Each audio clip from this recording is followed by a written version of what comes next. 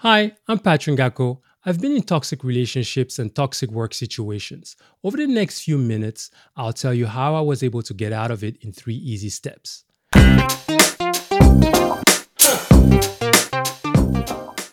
Step number one, recognize.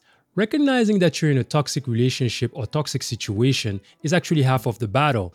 So the fact that you're watching this video, that means you're halfway there. So bravo to you.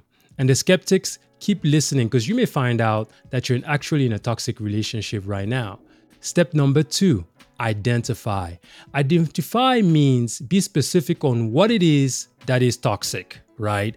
Details, details, details, details. Just to say, oh, I'm in a toxic relationship is not enough. Write it down on a piece of paper exactly what it is about a situation that's toxic and how it makes you feel. Because bringing those details out will either tell you how much toxic the situation is, or even if it's toxic at all.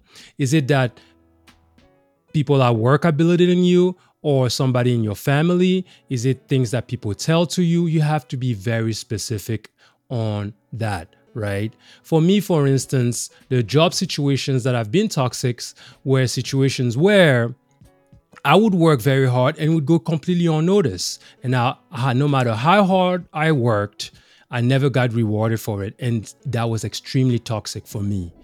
Number three, simplify. Simplify means find a solution within the problem, right? Chances is that you will not be able to get out of a situation right now because that's just the way life works. It's not easy to gear the ship out in and out of certain situations. So find a solution within the problem.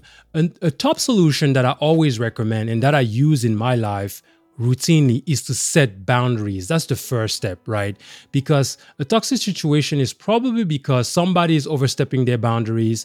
They're getting into your personal space, your personal life, and you got to set those boundaries. So confront those people and say, stop, and do it in a constructive way and in a nice way, right?